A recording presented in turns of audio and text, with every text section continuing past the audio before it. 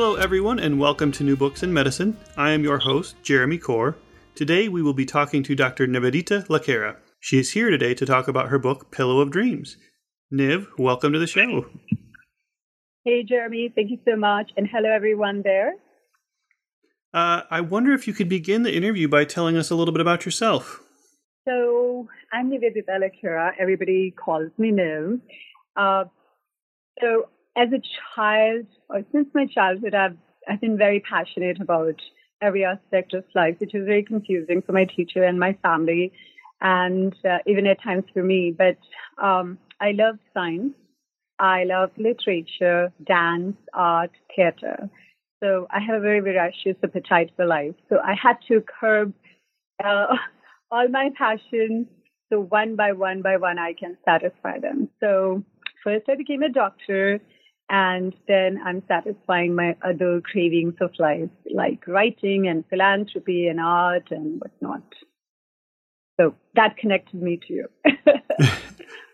So I loved, my dad is a cardiophysiology scientist in a very reputed DRDO institution in India, which is a very reputed defense organization. So I grew up between, science journals to the extent that when I was in third grade or fourth grade, I used to prepare presentations for my dad when he gets busy. So at that time, we used to make transparencies. It's a developing nation, and we didn't have PowerPoint, Microsoft that time. So I used to make transparencies for the soldiers living, working in Siachen glaciers and measurements of their lung function tests. So that's the kind of environment I grew in. I was very fascinated with physiology. And I used to tell him that I'm going to be a scientist, but I don't think I have this much patience to wait for years for research to reveal what's good for people. And therefore, I thought medicine is what is very rewarding because I can learn science and I can have my instant gratification high of managing something acute. So thereby, I was in a hurry to get to med school. So I took my entrance when I was 16 or 15, and I went to med school when I was 17. And I was just dying to do internal medicine. And believe it or not, it's very competitive in India to get MD internal medicine. So when I came to US, I was very excited because I got to do my MD in internal medicine. First year I did at Good Samaritan in Baltimore, which was an incredible experience. And second and third year I did at a wonderful University of Iowa Hospitals and Clinics, which is a very huge tertiary care center that caters to the Midwest. My dean is Paul Rossman, who was amazing, incredible teacher. He's now CEO of Johns Hopkins. And it's like I was in a candy store because that's something I just loved. This is what I wanted to do whole my life. One of the things I wanted to do whole my life. So I'm a trained MD internal medicine, but I basically practice as hospitalist, which is the doctor that works inside the hospital and take care of acute issues. So if somebody cannot breathe because of asthma or COPD, or is having bleeding or heart attack or any acute issues, then we admit them from the ER to the hospital, take care of them, fix them up, and then discharge them back to their primary care doctor to take over, which is perfect because that's what I imagined me doing as a child, to do acute medicine. I will totally not be a good primary care doctor. So I have a huge respect for primary care doctors over there. Thank you for all that you do, because I couldn't do what you do. I have no patience to follow a diabetic and counsel them. I think it's tremendous job, and we need more of them. So I'm an acute medicine doctor. Yeah. So I'm a hospitalist. It's been 10 years of hospitalist. I have also been an academic physician. I was an assistant professor in Wake Forest Baptist University, where I taught people how to be me. So I taught residents and medical students, which was a very good experience. And then I taught at St. Mary's Medical Center in San Francisco too. But right now I'm a non-academic physician, and I love everything about medicine. I can do acute medicine forever. Yeah, so that's my main job. So this book is quite a bit different from what I typically have on my show. This book is a poetry and art collection, but a lot of it is inspired by and interwoven with your career and experiences as a doctor. Can you talk a bit about what inspired you to write Pillow of Dreams? So, as I said, so when it goes all the way back to my childhood, as I stated, that my dad, he's a researcher, research scientist, and also a writer. And my uncle was studying Bachelor of Arts, and he used to bring his textbooks home that I would like gorge on. I just loved literature so much. So I have been writing since I could write, I think. I have been writing. I wrote and published as a child. At times I lied about my age so I can get published. I didn't think it's from a child. But I have been writing for a very long time. And but, medicine is a very intense education, and it is very demanding on your time and mind space. So I had to leave literary part of me on the side to pursue medicine that is my number one passion. But once you're a writer, you're always a writer. And I feel like I have a bit different philosophy about life. I feel like all of us are here. We've been sent by universe to do certain things, and they come to you in our lives in the form of passion. So when you quiet the noise around you and you listen very deeply to what your constitution is, that what is directed from inside towards outside is your passion. And when you pursue your passion and when you manifest what you're supposed to manifest, it gives a very different feeling. I think it is the same state of trance that saints accomplish during meditation. So it's like a musician who wants to make music feels exactly, or a dancer who is a born dancer feels like that. That's how I feel about writing or dancing or creating art or even talking to people or in just general sense of my being. So I am genetically wired to transmit ink from sky. and so what happened was during my second year residency, I sustained a very massive stroke. I had a left middle cerebral artery dissection. After 22 night shifts I was doing, I was helping a friend to go for fellowship interviews. So I was trying to help him out by doing night shifts for him, and I became paralyzed. It was a very eye-opening experience for me in the sense it made me feel that the transient nature of our existence. It's very, we can connect with other people's stories, but when we become that story, it's a very different acceptance and realization. So even though at that time, I'm a born compassionate person, I could connect to other people's suffering. But the whole idea that everything is very temporary and everything is very unpredictable revealed itself to me. It's like, you're fabulous, Niv, but hey, I'm going to take half a brain away from you and you can't do anything about it. So that kind of led me onto this very firm path that I'm not going to take a single day for granted. Mm-hmm. And I'm going to exactly do what my heart, soul, and mind gets in sync with. So I don't have to, not do things that make me who I am.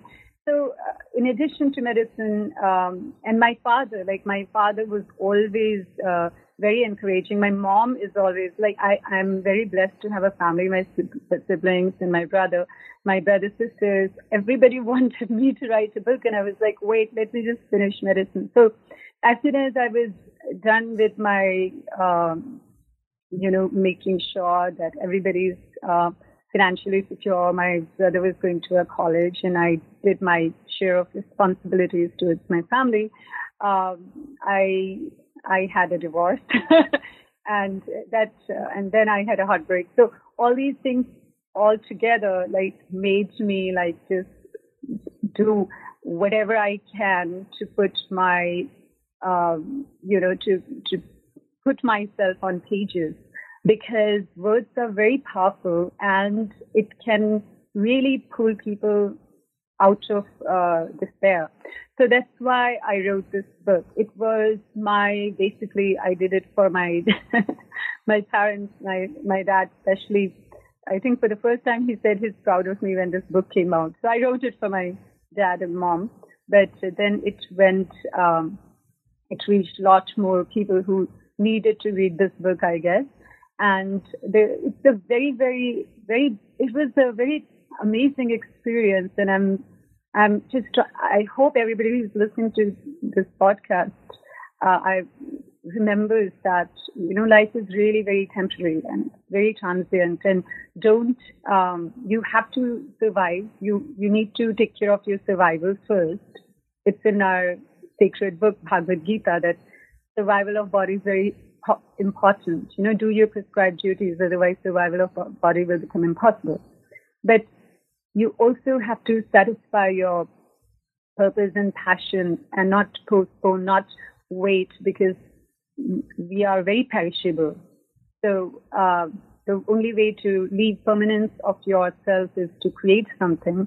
And I really believe you are creating a podcast. I think that's your passion, that's your purpose, and you're leaving a sense of your permanence by doing this. So I would encourage everybody who's listening to this podcast to at least spend an hour in a day or 2 hours in a day towards doing what makes you move, what makes you come alive.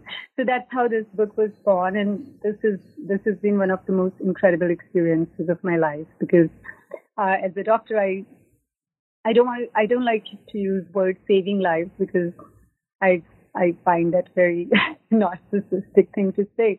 But I do my share of taking care of people and making sure I do my best as a doctor.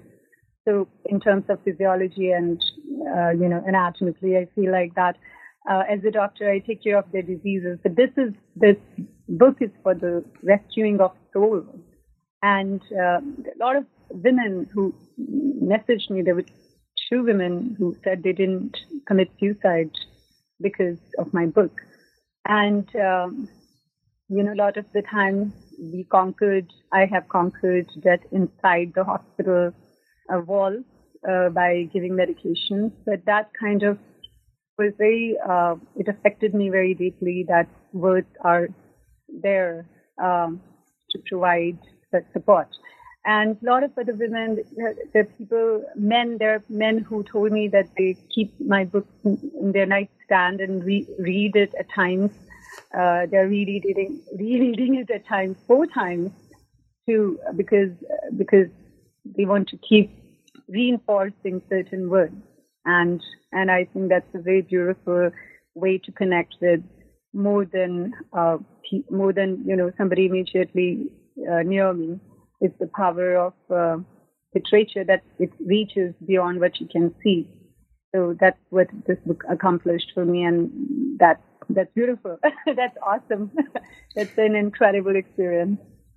So one of the things I thought was really cool is 100% of the book's profits go to a good cause. Can you tell us a bit about that and why that cause is important to you? So I keep referring to my childhood because I feel like I haven't grown as an adult. But I feel like the purpose of my adulthood is to make sure that the child inside of me remains alive and does things that it always wanted to do. So when I grew up being surrounded by seeing inequality in terms of resources, we had maid whose children couldn't go to school because it was very expensive. Then I had I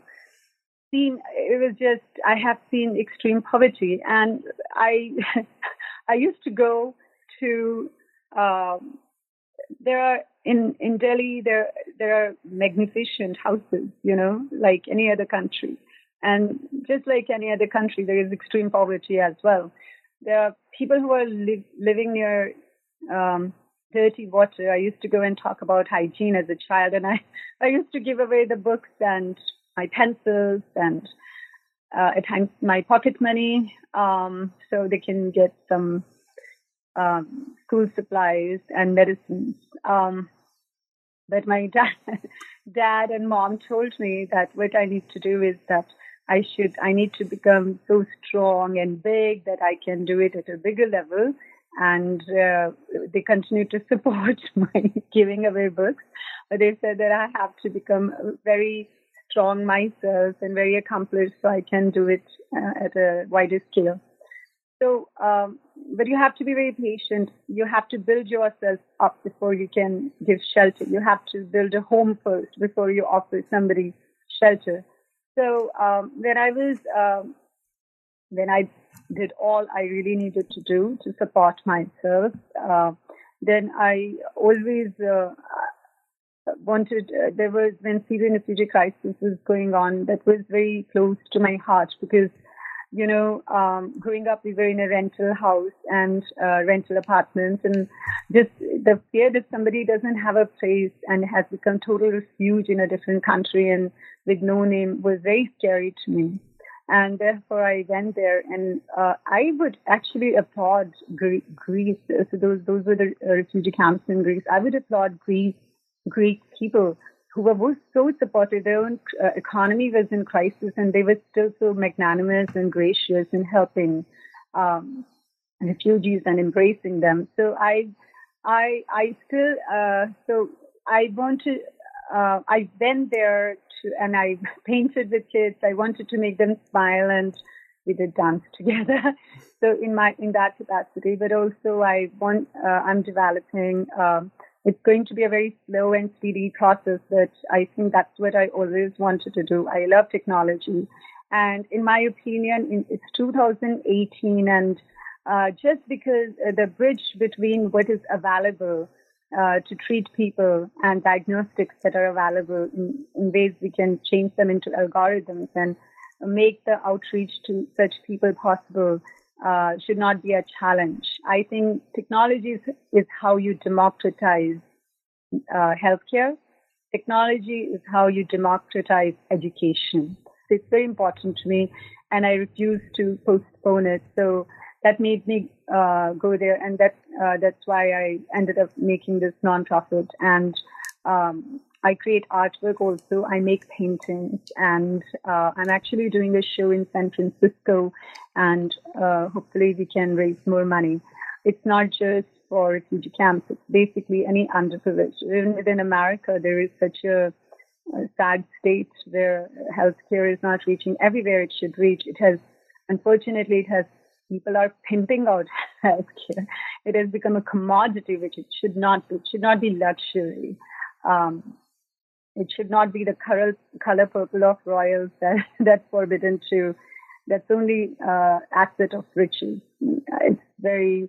It breaks the nation apart. It breaks the community apart. So I'm very passionate and emotional about it, and only way I can help is incorporate my emotions into action. And I'm not a very wealthy person, but I am comfortable enough that I can do justice to certain things. And at times, what the most important resource you have in your life is you. You are the resource. You are the resource for each and every dream that you want to pursue. And you rather fail pursuing those goals than not letting them breathe ever outside of your existence. So that's why. So my second book and third book, which will be coming, is also going to be towards that cause. I have to pay engineers. So I feel like because the poetry comes from such a sacred place of existence of my being, art comes from such a sacred and pristine place of my being, that it goes towards something equally, equal place, which is helping others. So I see you often are a keynote speaker at a lot of different kinds of events. What type of events do you typically speak at, and what do you usually speak about? So, Jeremy, the thing is, I was very fortunate that during my primary education that I could read a lot more about life than what is taught in standard schools because of the environment at home. Like I read about Buddhism and Jainism and Bhagavad Gita and spirituality as a child, maybe from like during third grade, fourth grade, fifth grade. I think those 3 years I read a lot about these spiritual aspects of life, which is very, very important.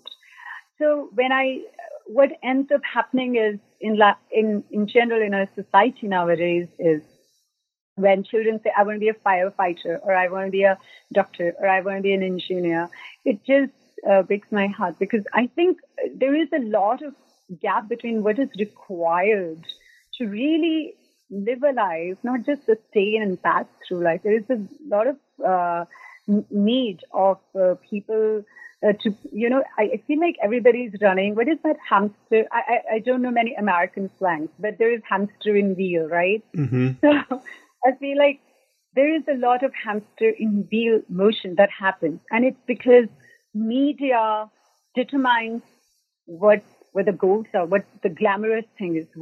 There are a lot of fascination towards labels, right? So in order to be successful, like who should be happy? So they have this happy family portrayal or happy person portrayal or happy just in terms of accomplished life. And then contrary to that is also media bringing these labels of shame. So people are scared of shame and people are fascinated with what is portrayed as success, right?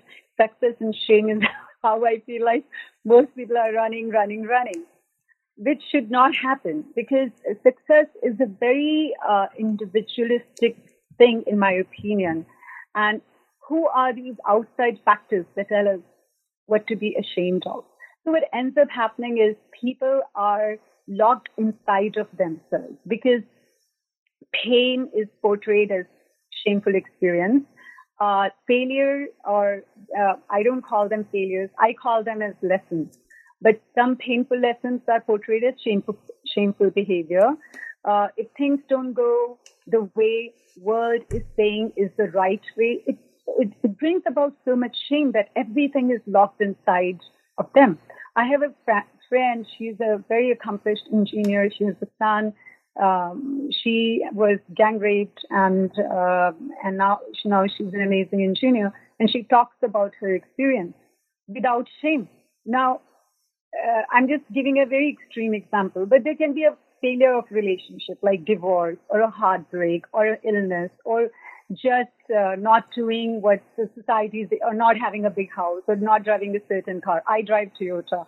So everybody tries to put me down and they say, why don't you drive a BMW or Mercedes? And I always say I love my car because I had a major accident and it protected me. So I'm very attached to it and I don't care if I don't look amazing to you getting out of it. I love my car.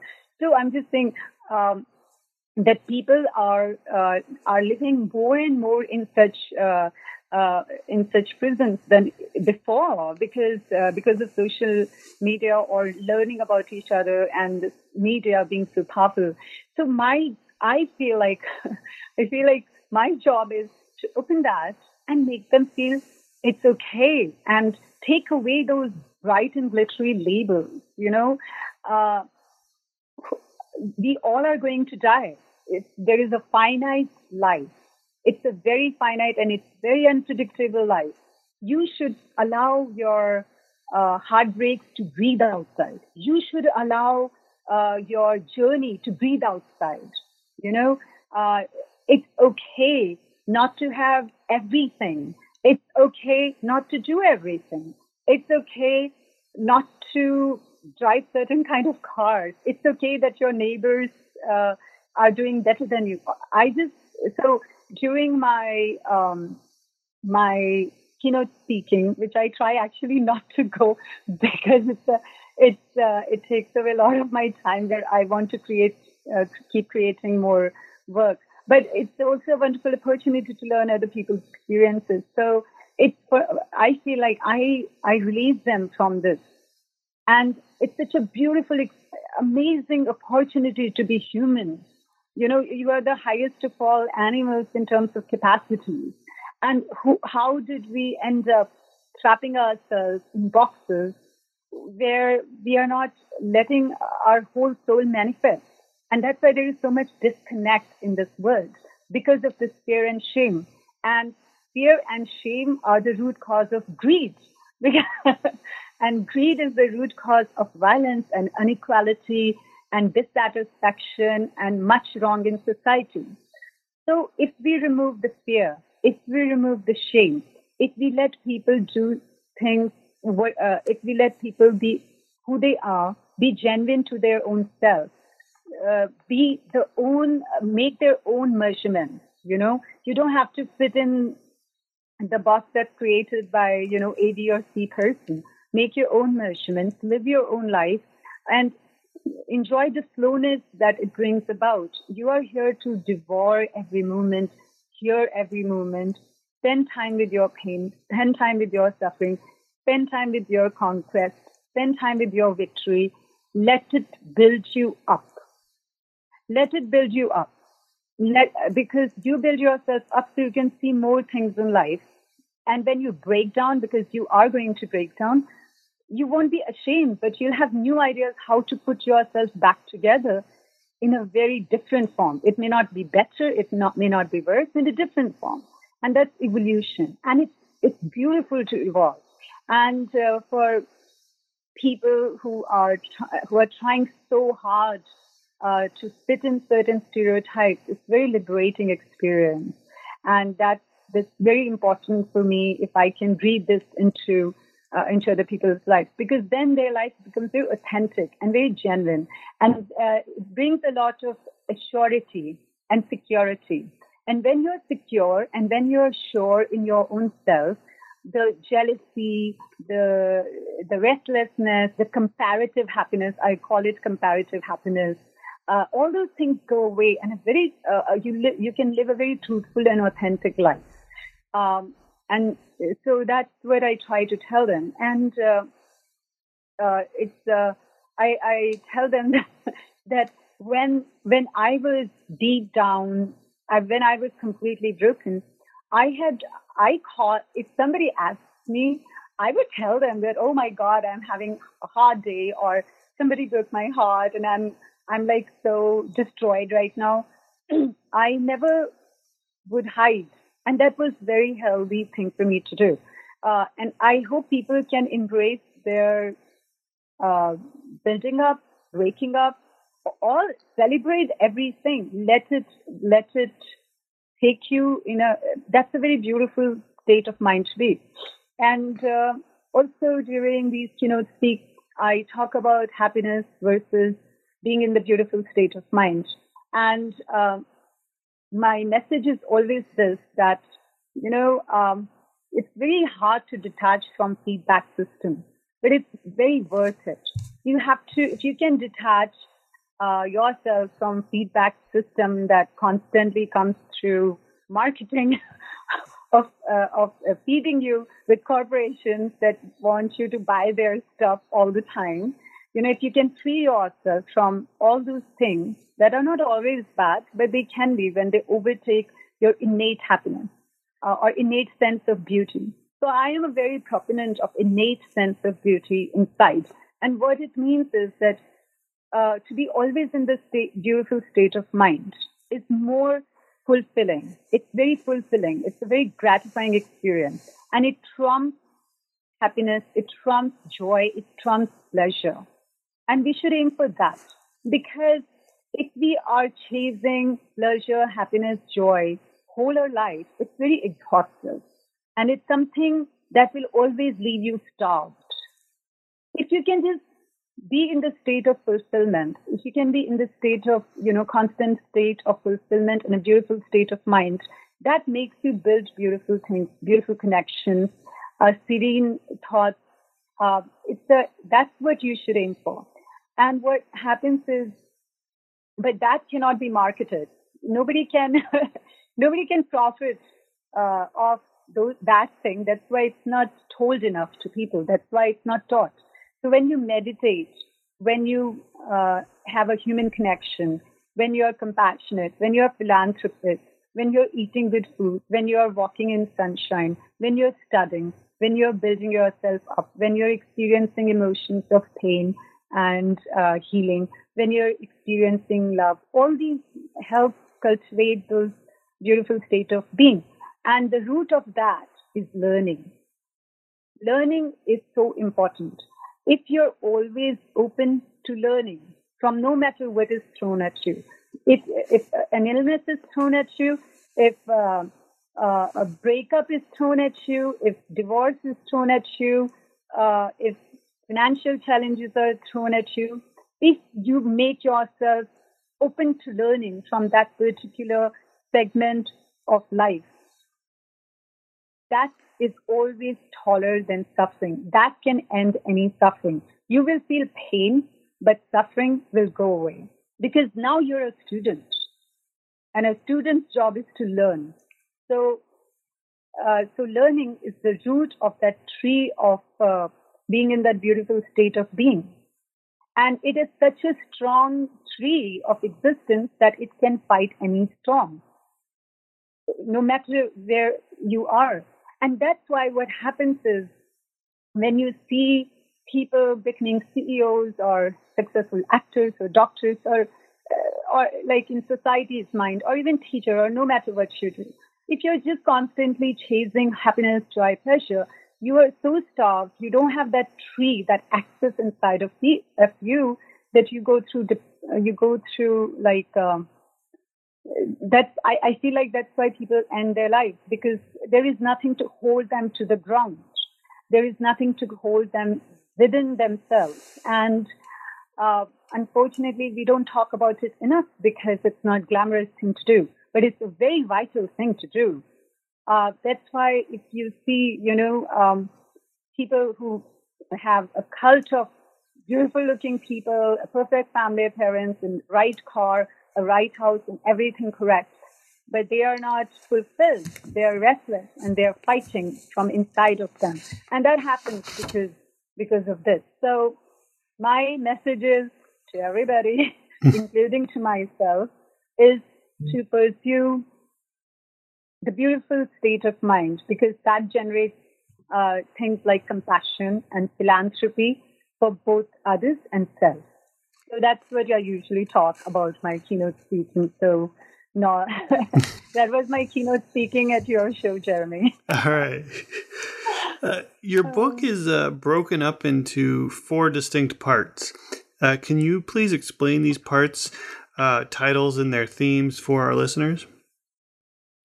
Yeah, so this, I'm a die-hard romantic, and I love it. So my book is, I'm actually opening my book as I'm talking to you.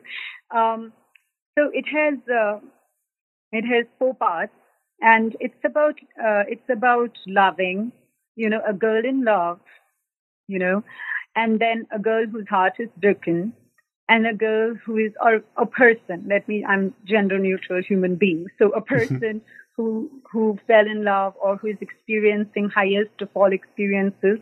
I call love an augmented reality because all your 3 neurotransmitters are at its peak. Then it becomes an augmented reality. So a person in love, a person whose heart is broken, and a person who is healing, and a person who is conquering finally the self. So Saibo is the first section, and Saibo means the one who loves. So Saibo is an Indian word, Hindi word, or Urdu word, and it means lover. And the second section is called Meera. Meera is a mythological character in our scriptures, where she was a lover of one of the gods. We have a lot of gods in our mythology. in our religion. So Meera was a woman in love with Lord Krishna, but they never were together. The relationship wasn't fulfilled, but she was always in love with him, and she used love as meditation. And yearning was part of her life. And she wrote a lot of poems, by the way. She created a lot of literature. She was one of the most celebrated writer of old times. And the next is Anahita. Anahita is a goddess of healing, Persian goddess of healing. So this section talks about healing, and based on the name of that goddess. And Mulan is my favorite character, a Chinese character, the little girl who acted like a boy so she can go on behalf of her very sick father. And she won a lot of wars and battles, and she was a very celebrated warrior. So it was the transitions in life, in experiences, how a person comes about their own existence. So it starts with the love for somebody else, the flesh outside of you, which I hope everybody experiences because it's a beautiful feeling. But it circles back to love for self and how to fall in love with yourself,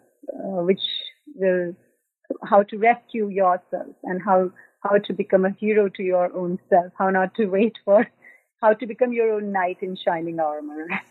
So these are the full sections. And there is a lot of artwork. I love painting. I'm obsessed with art, and I feel like art is a perfect interface between kingdoms and between time dimensions. And art is where, two different eyes or souls can meet and try to understand each other.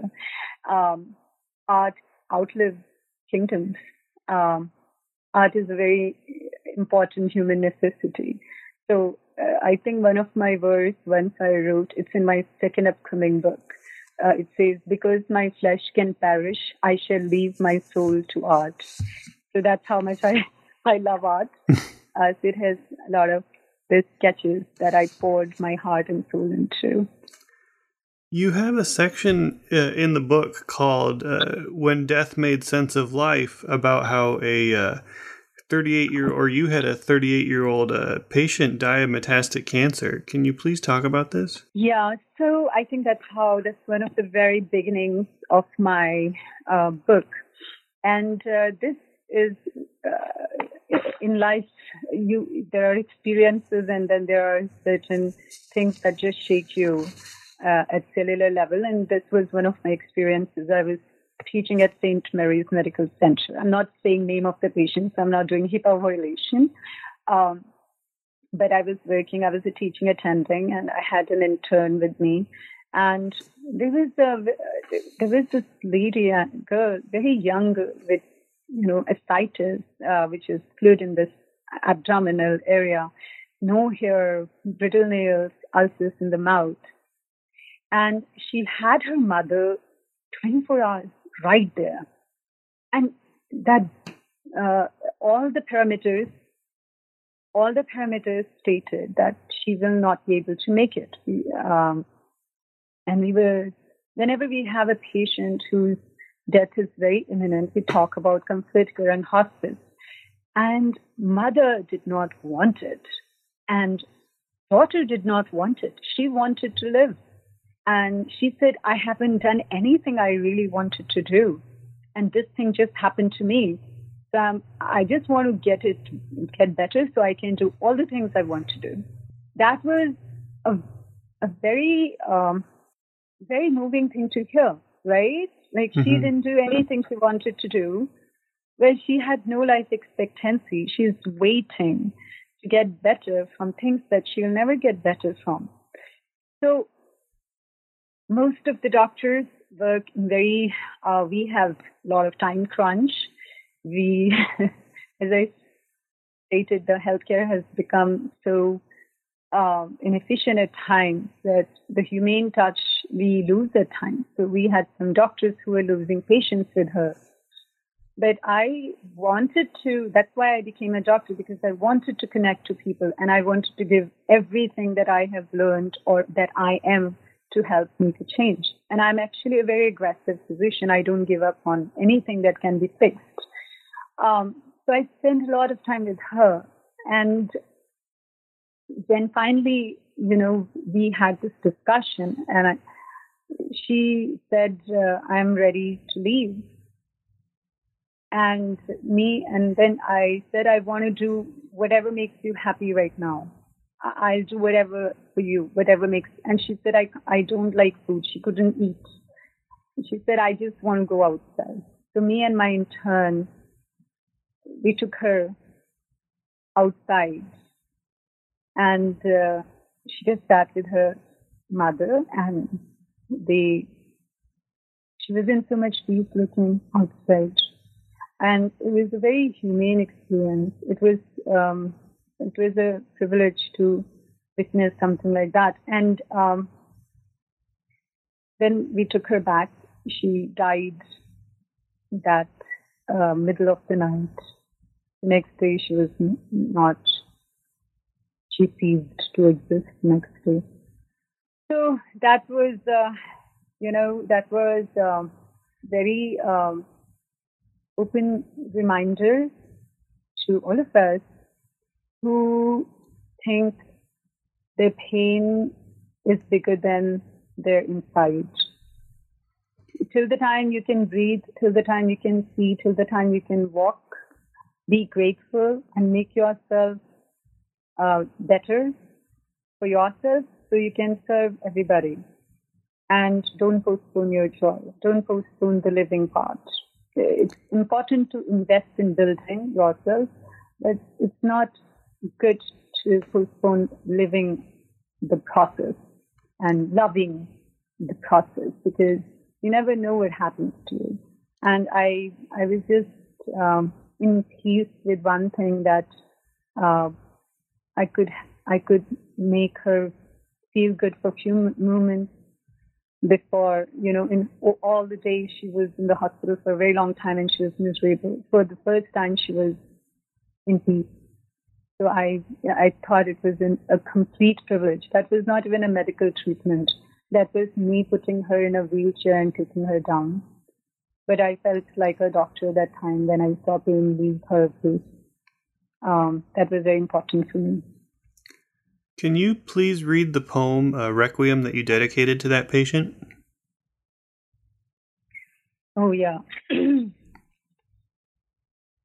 Yeah, I wrote this after I came back that night because of what I was witnessing when she was looking outside, sitting with her mom.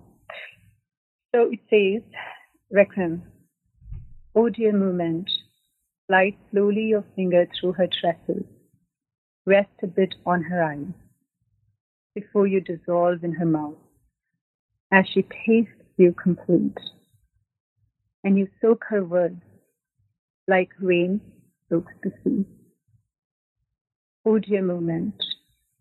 Pause on her lips with that eternal kiss that lasts longer than a lifetime. Be gentle and softly settle on her skin before life exhales you out as the very last one. Let her capture you in her lungs, on her canvas, in her song. She wants to feast on you as a measure of forever, as the taste of sandalwood aroma and the colors of fall and the music of Christmas lights and the innocence of laughter in the glow of juiced sunsets. Let her travel to the little garden of memory. Oh, dear moment, pass slowly. Oh, dear moment, pass slowly. Oh, dear moment, pass slowly.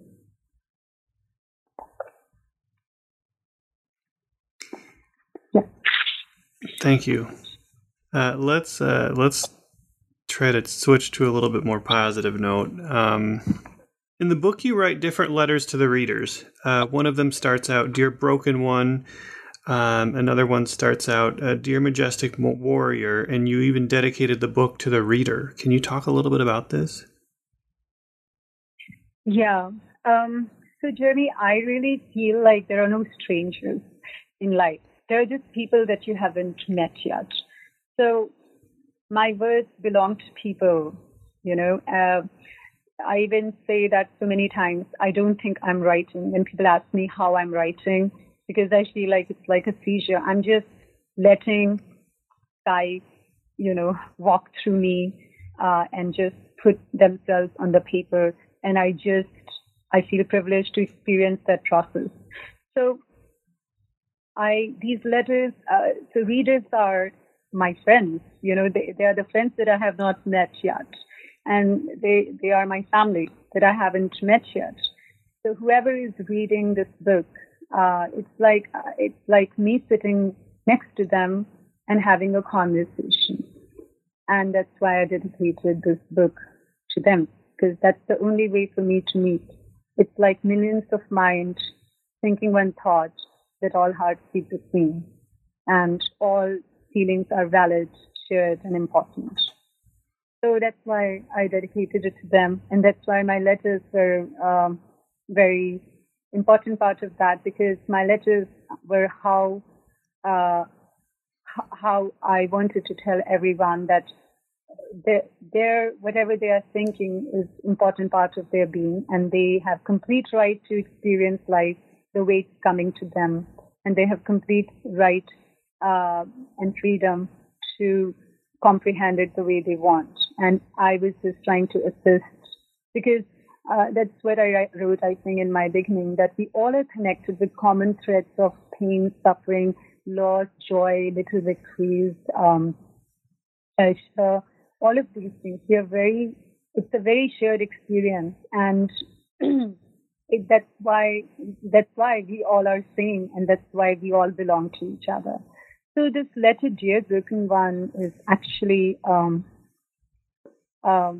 is one of my reader reads it every single day because she's going through a very hard time, and this helps her.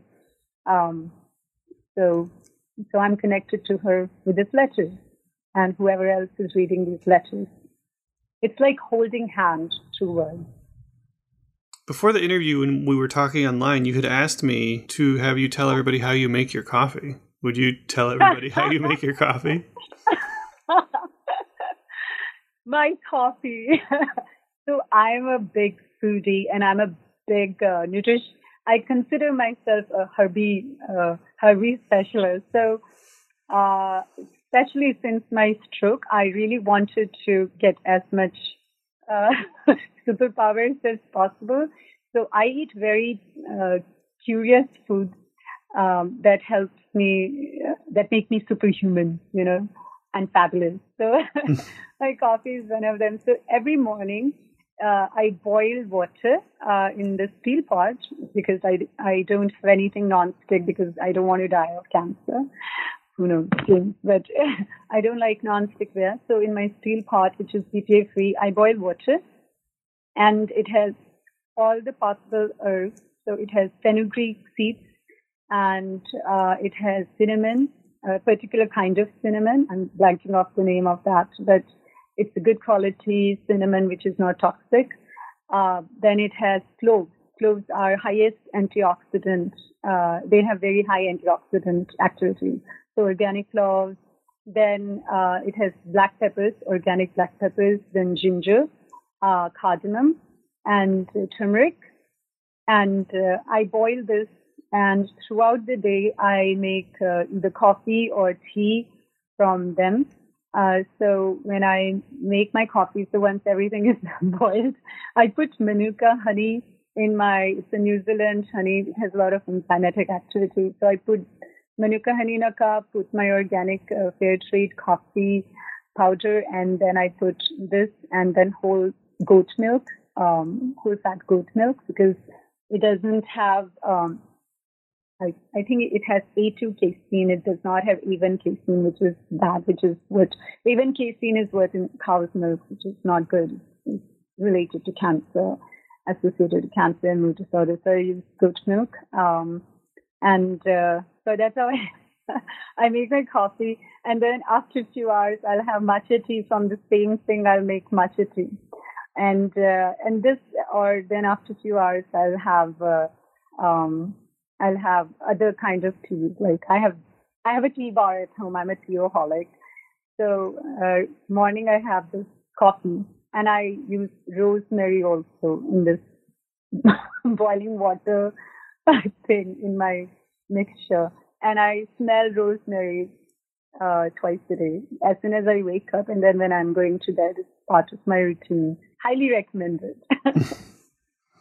So it's very delicious, actually, and it's yummy. It makes me happy and joyful and in a beautiful state of mind, of fulfillment. I thank God and universe for the beautiful opportunity that's given to me by making me this angelic drink that I savor very, very gently. And if there is a reality show on me, they can just make it on me making my food, how much happy it makes me. I make my own chocolates at home. I make my own energy bars at home. I make my own meals with so much. It's like a vacation. It's a very good experience. So that's how I make my coffee, everybody. It'll enhance your brain too. Well, it sounds delicious. Cloves. And it's yummy, Jeremy. It's very delicious. Well, Niv, I've taken up a lot of your time today. My final question for you is, what are you working on now? I'm working on too many things, but I'm working on some short movies. We are going to shoot some of the poems in Uganda. One of the movie directors wants to do it. But I'm most excited about my second book, which is already, I think it's available on pre-order on Amazon. You would love the title, Jeremy. Are you ready to hear the title? I'm ready. Yeah. Embrace yourself. Brace yourself. It's called I'm Not a Princess, I'm a Complete Fairy Tale. I'm not a princess, I'm a complete fairy tale. It has it's very close to my heart, and it has very interesting, very surreal and very celestial kind of artwork, very different from my last book, and it has some of the very powerful poems. And it is basically, the purpose is to break the external feedback system of, media profiting in making you believe you're a princess, or, you're a single story person. You're not a single story person. You're a multiple story person. And it's not just okay to be more than one story. We should celebrate to be more than one story and embrace it and be proud of it. So everybody try to check on Amazon. It's called I'm Not a Princess and I'm a Complete Fairy Tale. And it has a sample of the poems actually on the image. There are samples of the poems. And another thing is, now I have author page on Amazon, and I put little videos of me reciting poems from this upcoming book on my author page. So there are some videos if somebody wants to go check how adorably I recite my own work. It's there. It's there. Check it out. You would love it. And if anybody wants to follow me on social media, I love social media. I just created a Twitter account yesterday, but I have my Facebook account. Where before we published this book, I had 300 Facebook friends. And after this book, I've reached almost 5,000. But we created a Facebook page for me. It's Nivedita Lakera page. And now we have a Twitter account also, Nivedita Lakera. And I have a podcast coming soon, which is called Live with Niv.